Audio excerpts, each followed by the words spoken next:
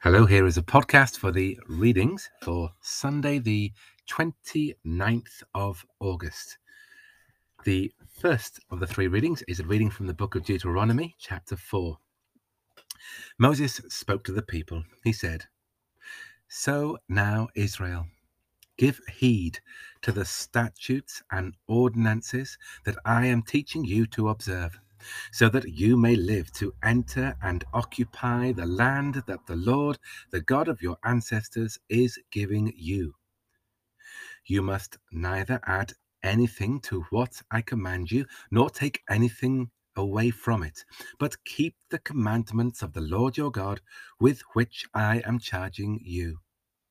You must observe them diligently, for this will show your wisdom and discernment to the peoples, who, when they hear all these statutes, will say, 'Surely this great nation is a wise and discerning people.' For what other great nation has a God so near to it as the Lord our God is whenever we call to him? And what other great nation has statutes and ordinances as just as this entire law that I am setting before you today? But take care and watch yourselves closely, so as neither to forget the things that your eyes have seen, nor to let them slip from your mind all the days of your life. Make them known to your children and to your children's children." The second reading is from the letter of James, chapter 1.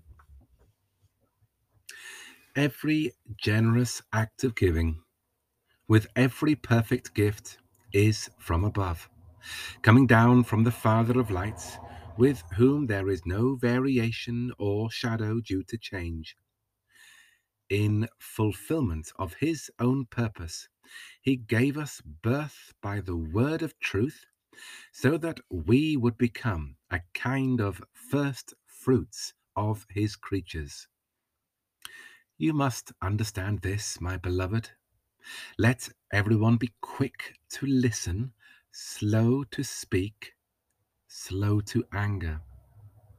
For your anger does not produce God's righteousness. Therefore rid yourselves of all sordidness and rank growth of wickedness, and welcome with meekness the implanted word that has the power to save your souls. But be doers of the word, and not merely hearers who deceive themselves.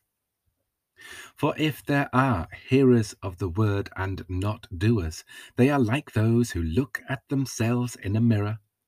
For they look at themselves and, on going away, immediately forget what they were like.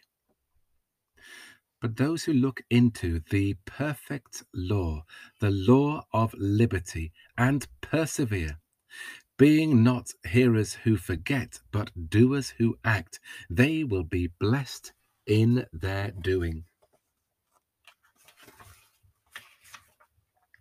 If any think they are religious and do not bridle their tongues, but deceive their hearts, their religion is worthless.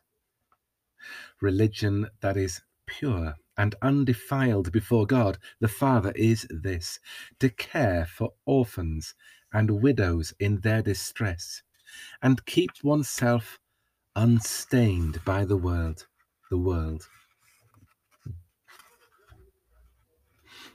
And then we have the gospel, which is from the gospel according to Mark, chapter 7.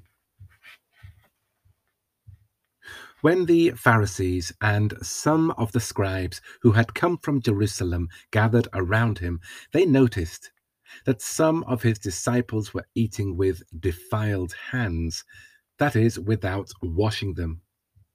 For the Pharisees and all the Jews do not eat unless they thoroughly wash their hands, thus observing the tradition of the elders. And they do not eat anything from the market unless they wash it. And there are also many other traditions that they observe: the washing of cups, pots, and bronze kettles. So the Pharisees and the scribes challenged Jesus, "Why do your disciples not live according to the tradition of the elders, but eat with defiled hands?" He said to them, "Isaiah prophesied rightly about you hypocrites, as it is written, 'The people honors me with their lips, but their hearts are far from me. In vain do they worship me, teaching human precepts as doctrines. You abandon the commandment of God and hold to human tradition.'" Then he called the crowd again and said to them, "Listen to me, all of you, and understand. There is nothing outside a person that by going in can defile, but the things that come out are what defile. For it is from within, from the human heart, that evil intentions come: fornication, theft, murder, adultery, avarice, wickedness, deceit, licentiousness, envy, slander, pride, folly. All these evil things come from within, and they defile a person. These end the 3 readings for Sunday, the 29th of August.